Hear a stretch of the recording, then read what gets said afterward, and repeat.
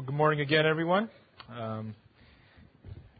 As you know, as many of you had made an announcement, Bent has prayed for them. Mike and James are on their route, or hopefully there by now, in Kazakhstan. And, I'm leaving this Friday, and it came really real to me after we received this week the roster list of the pastors. There are 22 of them in that institute.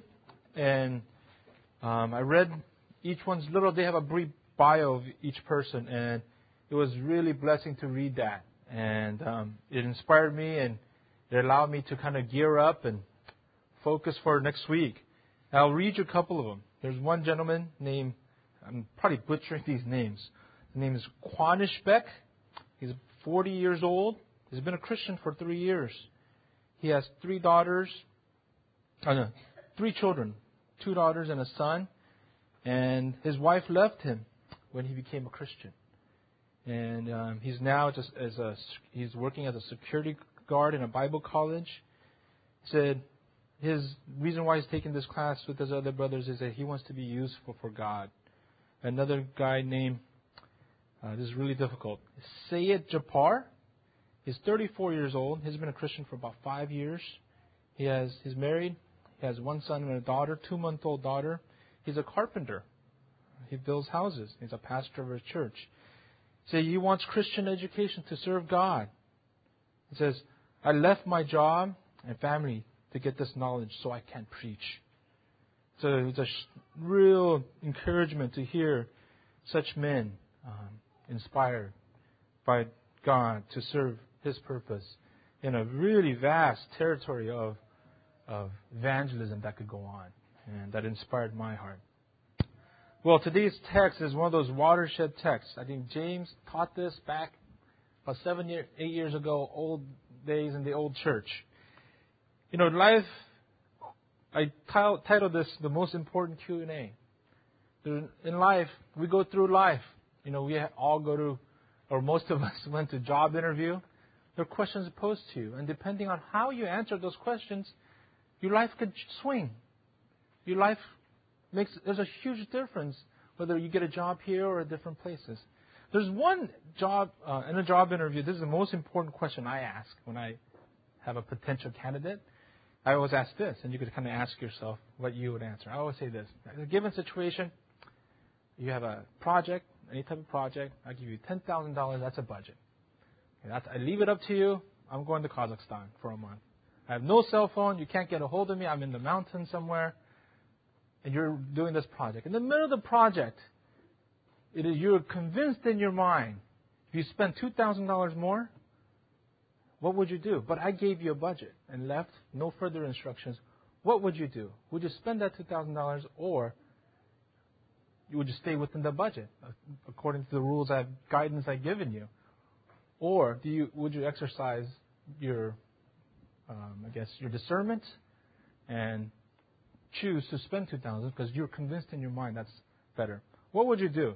The answer I look for, and I think I pretty much hire 90% of the people I hired people who say they would spend the extra $2,000. I look for independent thinkers in the group. So I don't know if you have answered your question, but questions like that, questions in life were posed all the time.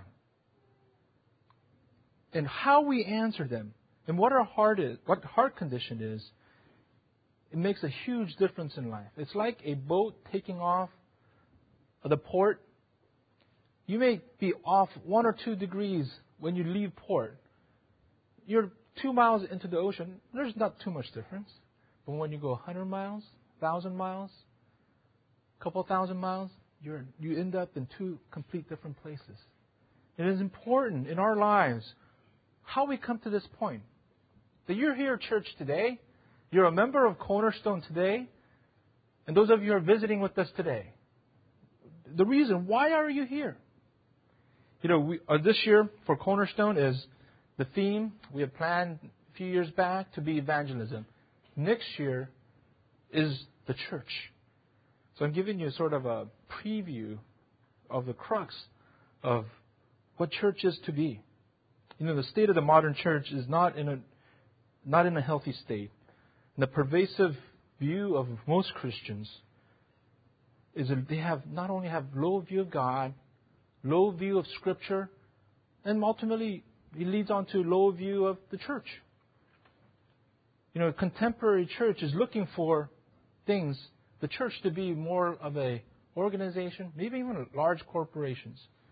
Corporations where the pastors resemble more of a CEO, result-driven, bottom-line driven, than anything else. Or some church leaders have become therapists, right? Therapists, where it's not the Word of God, but rather the aim is to try to make people feel better, so people would come back, rather than people who would shepherd. Many churches have become consumer-oriented. Yeah, we live in a consumer society. It's how much we could gobble up, right? Consumer mentality. It's pervasive in our culture. George Barna said, this consumer demand will intensify and shape the culture of the church. Increasingly, people will demand personalized religion that will satisfy their needs without requiring any sacrifices or commitment. Another thing, political correctness has infiltrated the church and the pulpit, where the pastor is pressured not to preach the truth, but just to make people feel better. The sin we don't touch attitude. Never offend philosophy. The church has, by a large part, has become no different than a psychiatrist's office, Carl Jr., Toyotas, General Motors of the world. Now, James called this the McChurch mentality. Not James in the Bible, James Shin. There's no McChurch in the Bible. The churches have become entertainment-centered, people-centered, not God-centered. They employ the devices and the methodologies of what would appear in the Harvard Business Review rather than the Word. Millard Erickson calls this the inverted theology. It means that instead of regarding God as our Lord, whose glory is the supreme value of the church, and His will to be done, and regarding Him as our master, rather, we regard Him as our servant. It's what the church can do for me. It's perceived as church being the meter of all our needs, answer to our questions, is no longer, hallowed be thy name, thy kingdom come, thy will be done, as earth on is in heaven. Instead, you would probably read like this: I am the focal point. Look at me. I am here. I need my needs met. Now. That's the mentality. The core of the church, many churches in Christianity today, is disillusioned. Number one, it causes uncommitment. There's no ownership in the church. In a corporation too. When employees just go there to collect a paycheck, that company doesn't go far. By far, what is the best run airline in the United States? That's right, Southwest. They surpass all the profits of other companies. Why? Because they have one of the highest employee satisfaction rating. Year after year, they're number 1 and 2 all the time. People take pay cuts to go there, right? Because they're committed to the company. It's similar to the church. As Christians, we should have far more. It's not a corporation. It's a church. The Church of Christ. I think another issue is that it perpetrated, and it's probably the biggest influence in the church that has led to a low view of the church, is the influences or lack of commitment by its leaders. Hypocrisy in the leadership. The age of exposition of Scripture has passed. It has been replaced by age of showtime, right? Show business. Truth is irrelevant. What really matters is what people are interested. They're entertained. They're occupied. Style is more important. It's a deadly shift. Therefore, if your leaders have low view of the church, the consequence is, How do you expect members to have high view of the church? It's not going to happen. I wanted to study this because James has been focusing on simple truths of Scripture. And that's what I wanted to do also. It's so important. Simple truths of Scripture. The church. Why do we come here? What's its purpose? What is represented here? Whom does it represent?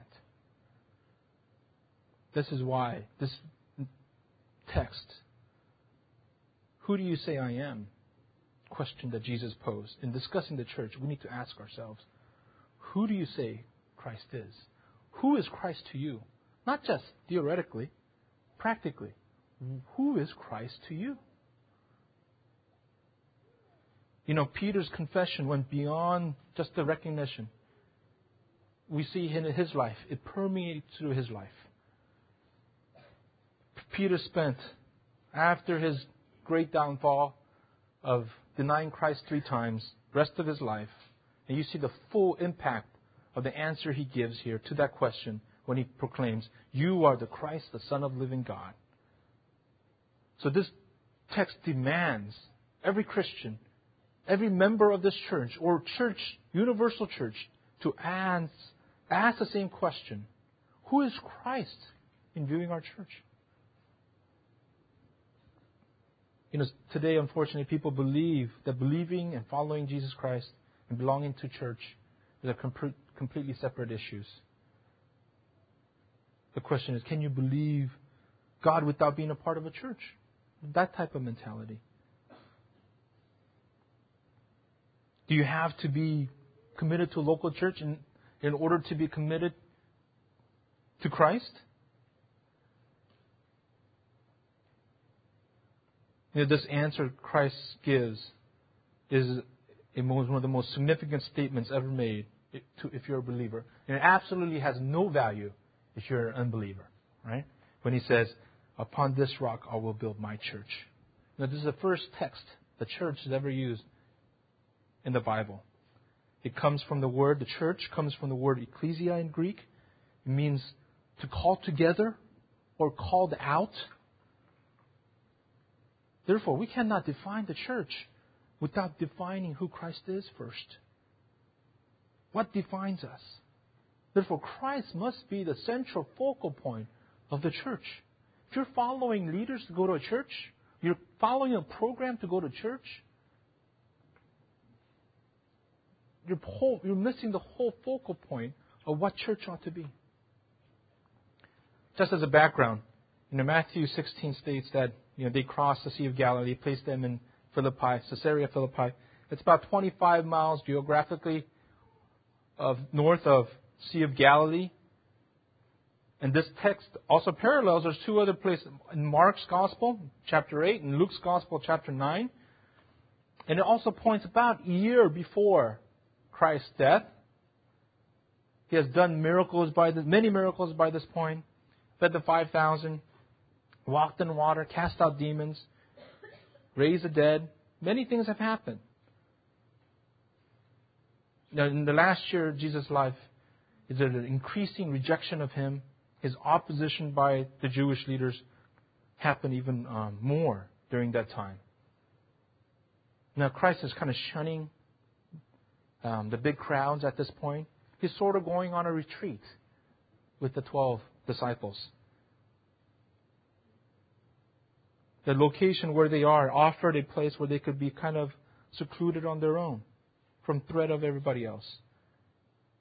And it comes to a point where Jesus poses this important question. When verse 13 says, he begins by saying, "Who do men say that I am?"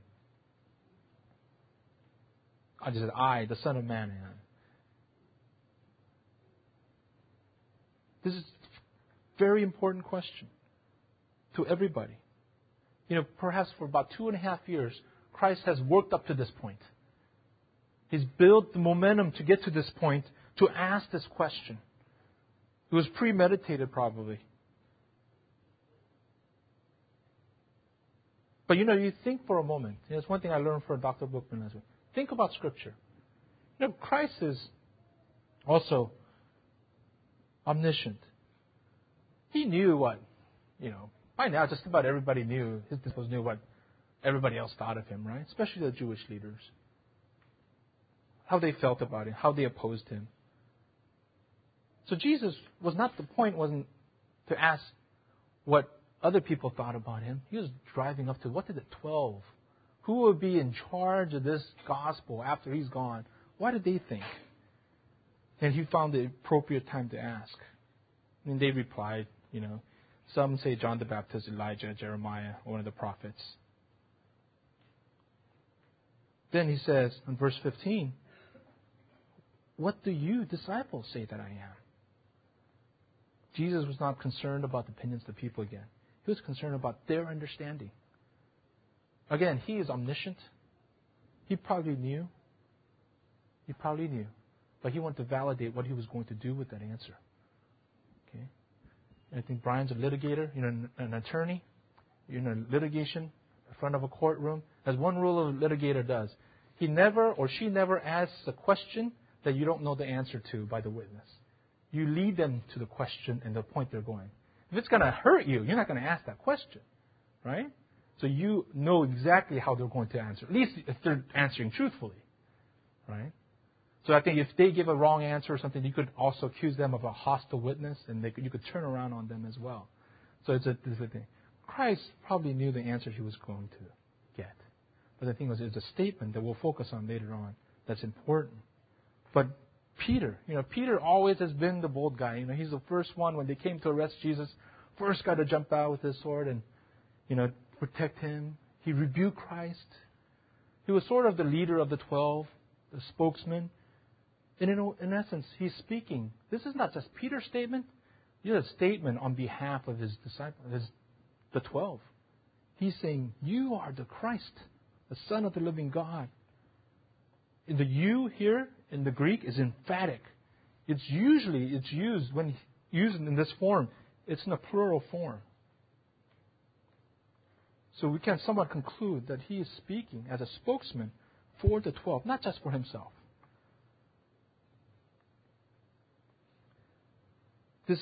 Peter had just confessed the most comprehensive fundamental truth of Christianity. You are the Christ, the Son of the living God. It is the most bold confession. He declares clearly identity of Christ. He validates what John the Baptist said.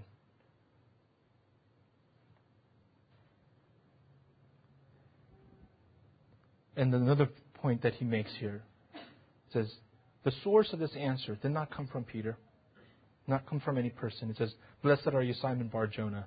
Christ says it's Simon Bar-Jonah because Peter is the son of Jonah. He called it Bar-Jonah as referring to his father. And he says, not by flesh and blood this has revealed to you, not by human means.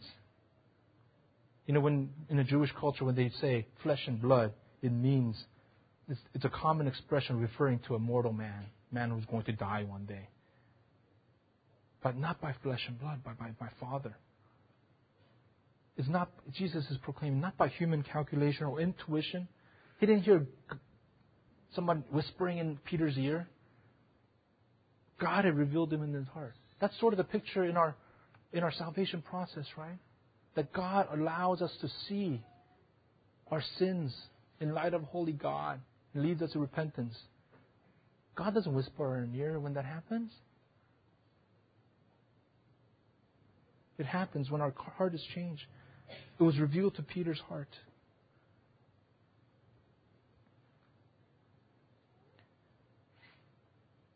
And Jesus proclaims, the gates of Hades will not come against it or prevail against it. It means the power of death will not prevail against the church, so the church will never die. But we come to a controversial statement. But Jesus says, upon this rock, Peter, upon this rock, I will build my church. So we have to do a little bit of theological, take care of this issue. The controversy exists. It's a great controversy that exists in that term, the rock. Okay, I'll try to go through it real quickly. For about 1,500 years or so, or more, the Roman Catholic Church has maintained that this passage teaches the church was built on the person of Peter. The opinions of all Catholic interpreters is that Peter, Apostle Peter, is the rock. Therefore, he became the first pope, and the Catholic papacy has descended from that point. So under the Roman Catholic dogma, because of this supposed divine ordination and apostolic succession, the Pope is considered to be supreme and authoritative representative of God. So it's what you call, when Pope speaks, it's ex cathedra, means in his official capacity as a church leader, he speaks in divine authority equal to that of Scripture, where God is infallible. So in order to establish this Catholic argument, you have to assume a few things. Number one, that this rock that Jesus referred to is Peter. Number two, that this primacy can be transferred to his successors. And this transmission can happen without breaking the primacy of Peter to the now Pope John Paul, all the way down to every pope. Number one thing is that there is no evidence in Scripture that gives credence to the transmission. Okay. I think, therefore, I would humbly conclude, and I'll present my case, is that such interpretation of today's text in this fashion is somewhat presumptuous and I think unbiblical. I think the New Testament is abundantly clear that Christ alone is the foundation of the church. Look at our church name, Cornerstone, is Christ. Okay?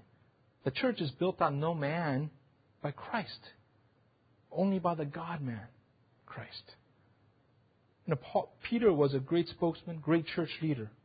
He preached his first sermon in Acts 2. Leader in the early church.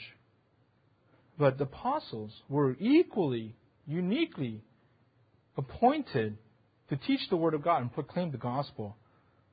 But there's no record in the New Testament, in the early church, that pays any homage to one specific individual. But what does Acts 2 say? They continued to devote themselves in the apostles' teaching. They gave homage or loyalty, and they followed to the apostles' teachings, not to any one man. Okay. Let me state three cases why this rock is not Peter, but it is Christ. Number one, the study of the word rock. When it says, not Peter, upon this rock I will build my church. Peter in Greek is Petros. And when it says this rock, that word is Petra. It's two different words, similar meaning, but it's a difference between a pebble or a boulder. Right? You're talking a difference between just a rock you find on the street to the Half Dome in Yosemite. Right? Or it's on a rock on a mountain.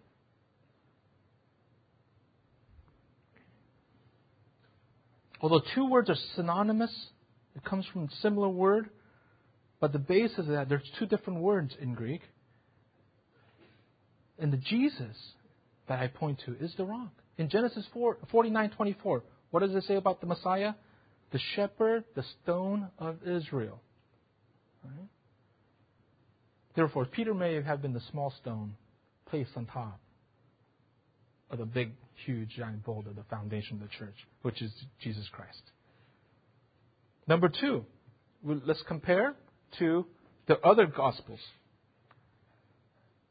Okay. Now, let's think for a moment. Let's take Bookman's theology, method of thinking through Scripture. Let's think for a moment. What happens in the later text in Matthew 20 and Mark's Gospel of chapter 10? What does James and John and his mother ask Christ? Who is the greatest in the kingdom? Now, if they have gotten this straight, right? If Christ had proclaimed that Peter was the preeminent one, the church would be built, it's pretty much a foregone conclusion. Who is the preeminent one in that group? But John's mother and these guys ask Christ that question. Okay? And also, in Mark 8 and Luke 9, that record the same thing. Similarly, the same event. does not record this at all. Peter's response. All they record is Peter's response. Thou art the Christ. Would Mark and Luke leave out such important fact that which church will be built upon? No. It's a foregone conclusion. If it's Peter, it would be clear in the text, I believe. The dialogue focus would be on Peter if that was the case. But this question answer, the answer itself is not important. It is the subject of the answer that is important. Christ. The focal point of this dialogue is not Peter, but on Christ. It's a monumental revelation, but to them it's a foregone conclusion. But this is the strongest case. Number 3, the usage of the word rock in the Bible, or the stone. You don't have to turn with me. I'll just read off many of them, and I think it's clear. Deuteronomy, let's go to the Old Testament. Deuteronomy 32:4. He is the rock. His work is perfect, for all his ways are judgment, and God of the truth without iniquity, just, and he is right. Psalm 18. The Lord is my rock, my fortress, my deliverer.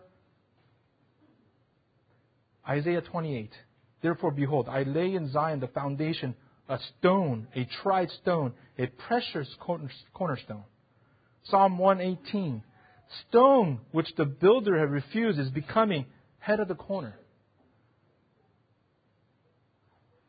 Acts 4:10. To all people of Israel, that by the name of Jesus Christ of Nazareth, whom you crucified, whom God raised from the dead, even by him does this man stand here before you whole. This is the stone which was set, and not of you builders, but which has become the head of the corner. Neither there is salvation in any other. There is none other name under the heavens given among men whereby we must be saved. 1 Corinthians 3:13 and 3:11. For the foundation can no man, this is very important, for other foundation can no man lay than that is laid, which is in Jesus Christ. Okay. Ephesians 2:20, last one. And are built upon the foundation of the apostles and prophets, Jesus Christ himself being the chief cornerstone. Okay. I rest my case. Right? Scripture alone tells who the stone is clearly. What is that rock reference to? When evidence is clearly examined through Scripture, the totality of the Scripture of God's temple is built upon Jesus Christ. It is conclusive to me. Although Peter's answer was absolutely correct, he was a leader, gung-ho leader after Christ left, but he was not Christ. He was not the foundation. There's a White House press secretary. What is his name? Scott McClellan. He took over after Ari Fleischer. He speaks sort of on behalf of the president, but he's not George W. Bush. Right? Similarly, Peter's not Christ. The point Jesus is making in this text for the disciples to unequivocally understand who Christ is. The church will be built on him. This text clearly establishes Christ as a church, the master of the universal church, and the head of this church.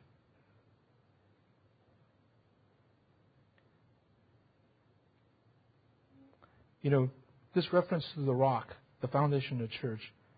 When the disciples went forth after Christ ascended to build the church, they did not preach in the name of Peter wherever they went. Did they ever require people to believe in any faith in Peter in order to come to the church? Or did they baptize people in the name of Peter? Certainly not. In preaching to sinners and bringing them to salvation, no prominence was given to him. It is only Christ who was given that prominence, and the church and the foundation in him well, because he died for it. He died for it. Jesus Christ is the chief cornerstone. It is him who plants the churches, builds them, sanctifies them. It's all him. This statement we focus on, the recognition is very important. The 2 points I'll make in this statement. that I will build my church. Again, number one importance, that Christ is supreme. Christ is the head. Okay? Remember I said ecclesia means the called out ones, called together. What does Romans 8:28 say? Those who are called according to His purpose. The called is the church. If you don't belong to the church, you may exclude yourself. So it's absolutely critical to know who Christ is. You can't separate Christ from the church. You can't separate your salvation from the church. We talk about obeying God, honoring Christ. It's honoring this call. The only one who deserves this. Why? Who deserves this? I love this text about Christ. It's one of the best descriptions of Christ in the entire New Testament. If you turn with me to Colossians 1, verse 15. Colossians 1, verse 15. He is the image of the invisible God, firstborn of all creation. For by Him all things were created, both in heavens and the earth, visible and invisible, whether thrones or dominions, rulers or authorities. All things have been created by Him and for Him. He is before all things. In Him all things hold together. He is also the head of the body, the church. He is the beginning, firstborn from the dead, so He Himself might become to have first place in everything. For it was the Father's good pleasure for all fullness to dwell in Him. These things are only true of Christ, not Peter, James, John, or anybody else here throughout history of man. Only one that is true to is Christ, the image of the living God, the invisible God, was made visible. For Him it was created. We were created for Him. This world was created for Him. Christ brought this universe into being. He is the creator and holds everything together. The order of the universe and even our salvation. He is the author. He gave that to us. And He holds that salvation because it was up to us. We would lose the salvation. Right? And He says in verse 18, He is the head of the church. Peter is not mentioned in this text at all. He is the head of the church. Jesus in His relationship to the church is the supreme head. There is no room for any person. In all due respect to Peter, there is no room for any person on the top, for the top seat in the church, but Christ alone. That we may boast about Christ only, of no man. This church should not be represented by James or Bob or anybody else here. Only by Christ. Do not take that glory away from Christ. Second point, we recognize Christ. And we have to also understand the composition of believers. Believers.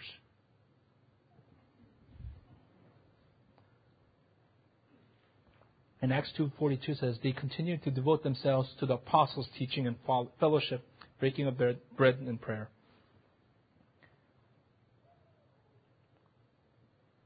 And that's the number one plan for the Master, for the church, is the saved congregation. Maybe come to church, but if you're not a believer, if you don't see Christ as the head of your life, you cannot be a member of the church. This is fundamentally why we hold church membership in high view. How many churches do you go and make you take a 13-week Fundamentals of Faith class? We hold that in high view because I believe that's our obligation. Must be a believer. We gain entrance to the body, first by salvation. But we're all saved individually. Our aim in that is Ephesians 1:4, that we should be holy and blameless before Him.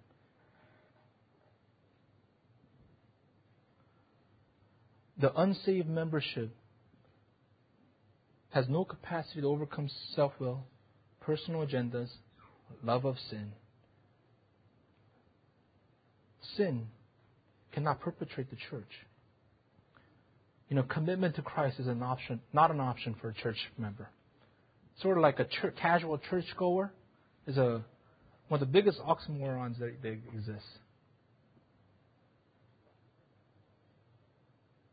Interestingly, just after this comment, in Matthew 16:24, just a few verses later, what does Christ say? That's when He talks about, let him deny himself, take up the cross, and follow me. It is all in succession line with the church. He established what the churches ought to be. Things that you need to deny yourself and follow me. Then what does it say? Paul say in Romans 12? That we need to present ourselves as a living sacrifice unto God. I think conclusion is that the church exists. It's on our mission statement or in our website. Exists to glorify Him. To glorify Him. Bottom line. We're not here for membership, grow the church, have programs. No. To glorify Him. James is not here today. So I'll kind of talk about him a little bit. I'm just kind of being a third party here. What is James doing? Is he crazy? I mean, he's leading this church. He's not feeding people's appetite for entertainment. There's no show business in here at all. We have orange chairs.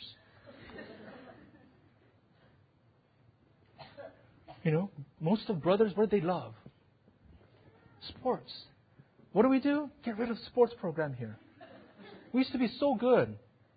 Church used to get into. I remember when our first Turkey Bowl in '98. Church was so involved in sports. Brothers would play. It was pouring rain. We were good. We didn't let other teams score once. We won all games. We won the tournament. It was pouring rain. The sisters were there too. All of us, about 40, 50 of us. Pouring rain. Remember we had the tarp over us? But another thing Cornerstone does well at sports is eat. Pouring rain. We had tarp. About 30 of us had tarp over us, and we were eating under our sandwiches under that. And after that, we went and played the championship game and won.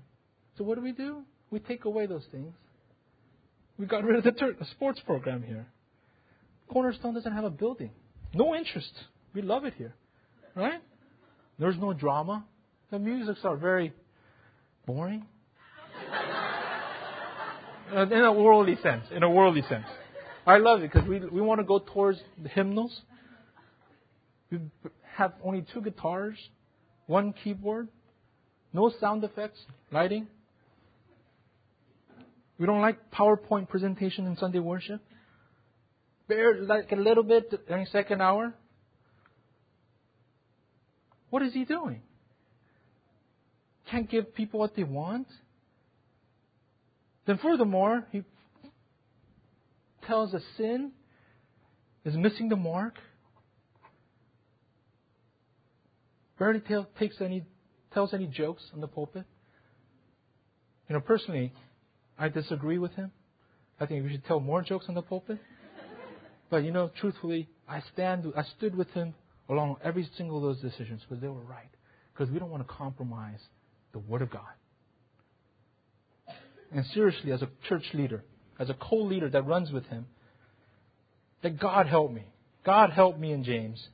And I vow to protect the purity of Christ Church from influences of the postmodern society, giving what people want.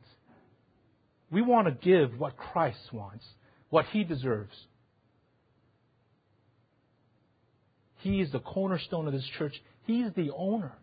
The deed on this church says Christ. It says, on this rock, He says, I will build my church. It is our commitment as leaders of this church, and I'm sure all of us or most of you are the members of this church. Our commitment is to honor Christ. What is to honor Christ?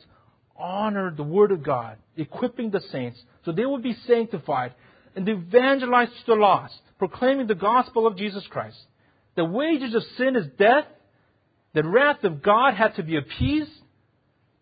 We were condemned, but the answer was Jesus Christ, being God. He emptied Himself, humbled Himself, took on human form to die in obedience to His Father,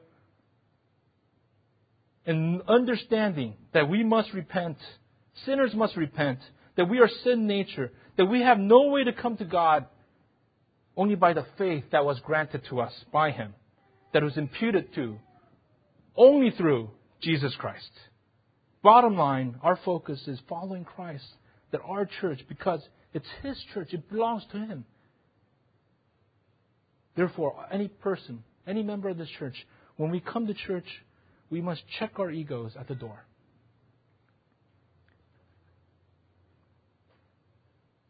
As we lead this church, I think, James, we are committed to continuing this philosophy of ministry. What did he preach last week? He said his passion for him is the Word of God. Psalm 19. I love passionate people. You should do everything with passion. Right? He said all else being equal, passion wins. Whether it is for anything else, but what more so for Christ. We are committed to honoring Christ through this church, whether we have 5 people, 10 people, 100 people, 1,000 people. As long as the Word of God is preached and Christ is exalted, I want to be here to my dying days. If we end up going, everybody ends up leaving, 5 people, 10 people, it's okay. We have done it before, we'll do it again. As long as Christ is honored. We need to have high view of God, high view of the Word of God, and high view of church.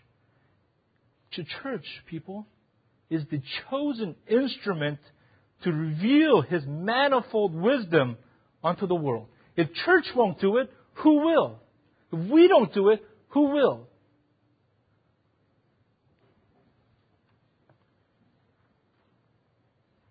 First Peter 1:18-19 says, "It was not with perishable things, such silver or gold, that you were redeemed by an empty way of life handed down to you from your forefathers, but with the precious blood of Christ." So why do we exist? To glorify Him. Glorify Him how? 3 things to end the sermon. Number 1, by upholding the Word. We do not exist to impress anyone. We do not strive to do anything else to please God, but to please God. It is God's agenda. Scripture, not anybody's agenda to grow. Our agenda is not to have a building, not to have a certain number. That is not our goal. It is our conviction that God will honor those who honors His Word. I don't know how many of you have seen that movie, Chariots of Fire. Eric Little's about to run his last race. He's getting warmed up, getting set in his starting block. And this American runner comes up and hands him a note. And it reads, "God honors those who honor Him." And the authority of the church comes from the Word of God. In Acts 2, we see people being added to the church. How? By the preaching of the apostles. That's how your church is added. That's how you bring unbelievers to church. Not by programs. Not does it once say programs. Therefore, the authority in the church comes from the Word of God. Not by age, not by title, not by economic status. The authority is based upon the qualifications of a leader. 1 Timothy 3 and Titus 1. Not by how much you do in the church. The leadership authority comes from the Word of God. Number 2, we glorify Him through corporate sanctification. He said, salvation is individual, but sanctification is corporate. What is the highest point of fellowship? Group sanctification in the church given to us, ordinance. When we practice communion, right? That is the height of fellowship. As iron sharpens iron, we are to encourage, edify.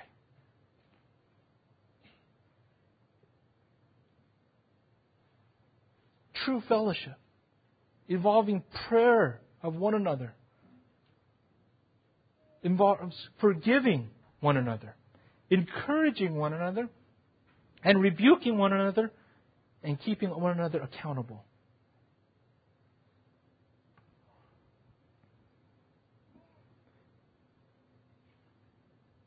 And lastly, we exist to glorify Him through evangelism. When people in the first century evangelized, they risked imprisonment, persecution, physical hardships, rejection by others. And we see a Kazakh pastor being rejected by his own wife.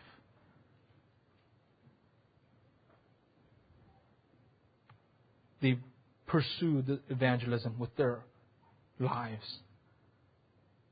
But the proper view of evangelism is also not just for the lost. Not just for the lost to come to Christ. We do it so that we are obedient. In obedience to Christ, we evangelize. The obedience to take on the Great Commission is more important. It is the heart condition that is important. As great as compassion should be for unbelievers to be saved, even in light of that, even if there are family members, that we do it solely out of compassion for people, that won't go very long. But we must first do it out of our obedience to Christ. Because He is supreme. He is to be recognized as a supreme being. No one person, Peter or anybody else. I read a book recently. Arguably the greatest American, they say, the most decorated American in history of America is George Bush. Not George W. Bush, but his father, George Herbert Walker Bush. George Bush, at 20, he enlisted in the Navy. He came from a well-to-do home. His father, Prescott Bush, was very rich, George W.'s grandfather. At the age of 20, he enlisted, became the youngest Navy flyer in World War II. Okay. He was a dive bomber. Those guys would fly 10,000 feet, drop down to about 2,000, go straight down with everything trying to hit him. He'd drop him at 2,000 feet, and 1,000 feet, he would go up. On one mission with 2 other crewmen, he was hit. It was on fire, but he maneuvered so that his crew could get out, and he jumped out at last. And the 2 crew members, he doesn't know what happened to them. He says the day doesn't go by where he doesn't think about them. He survived. They still happened to be God's will. Happened to be an American submarine in the nearby area. He was saved. He later on attended Yale.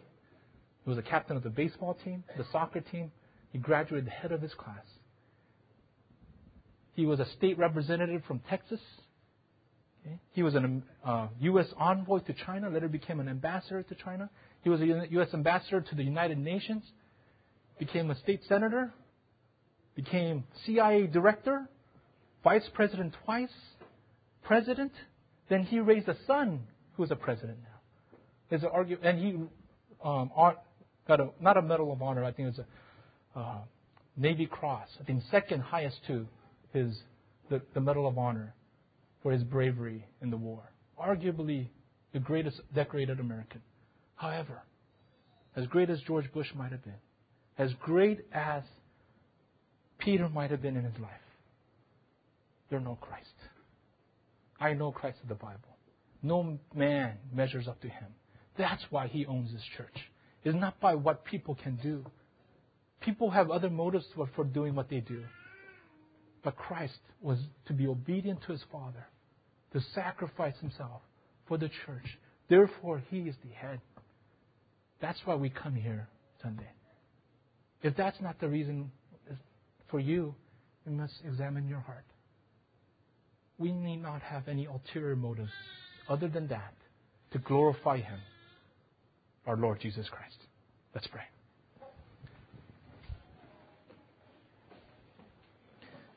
Heavenly Father, we thank You for our Lord who has given us life, given us church. As we serve You, God, may we never take our eyes off of that fact. We know there are many programs, things that occur in the church. But the bottom line, the foundation of the church is Jesus Christ. May You be glorified in our church. In Jesus' name, amen. Can the ushers please come forward?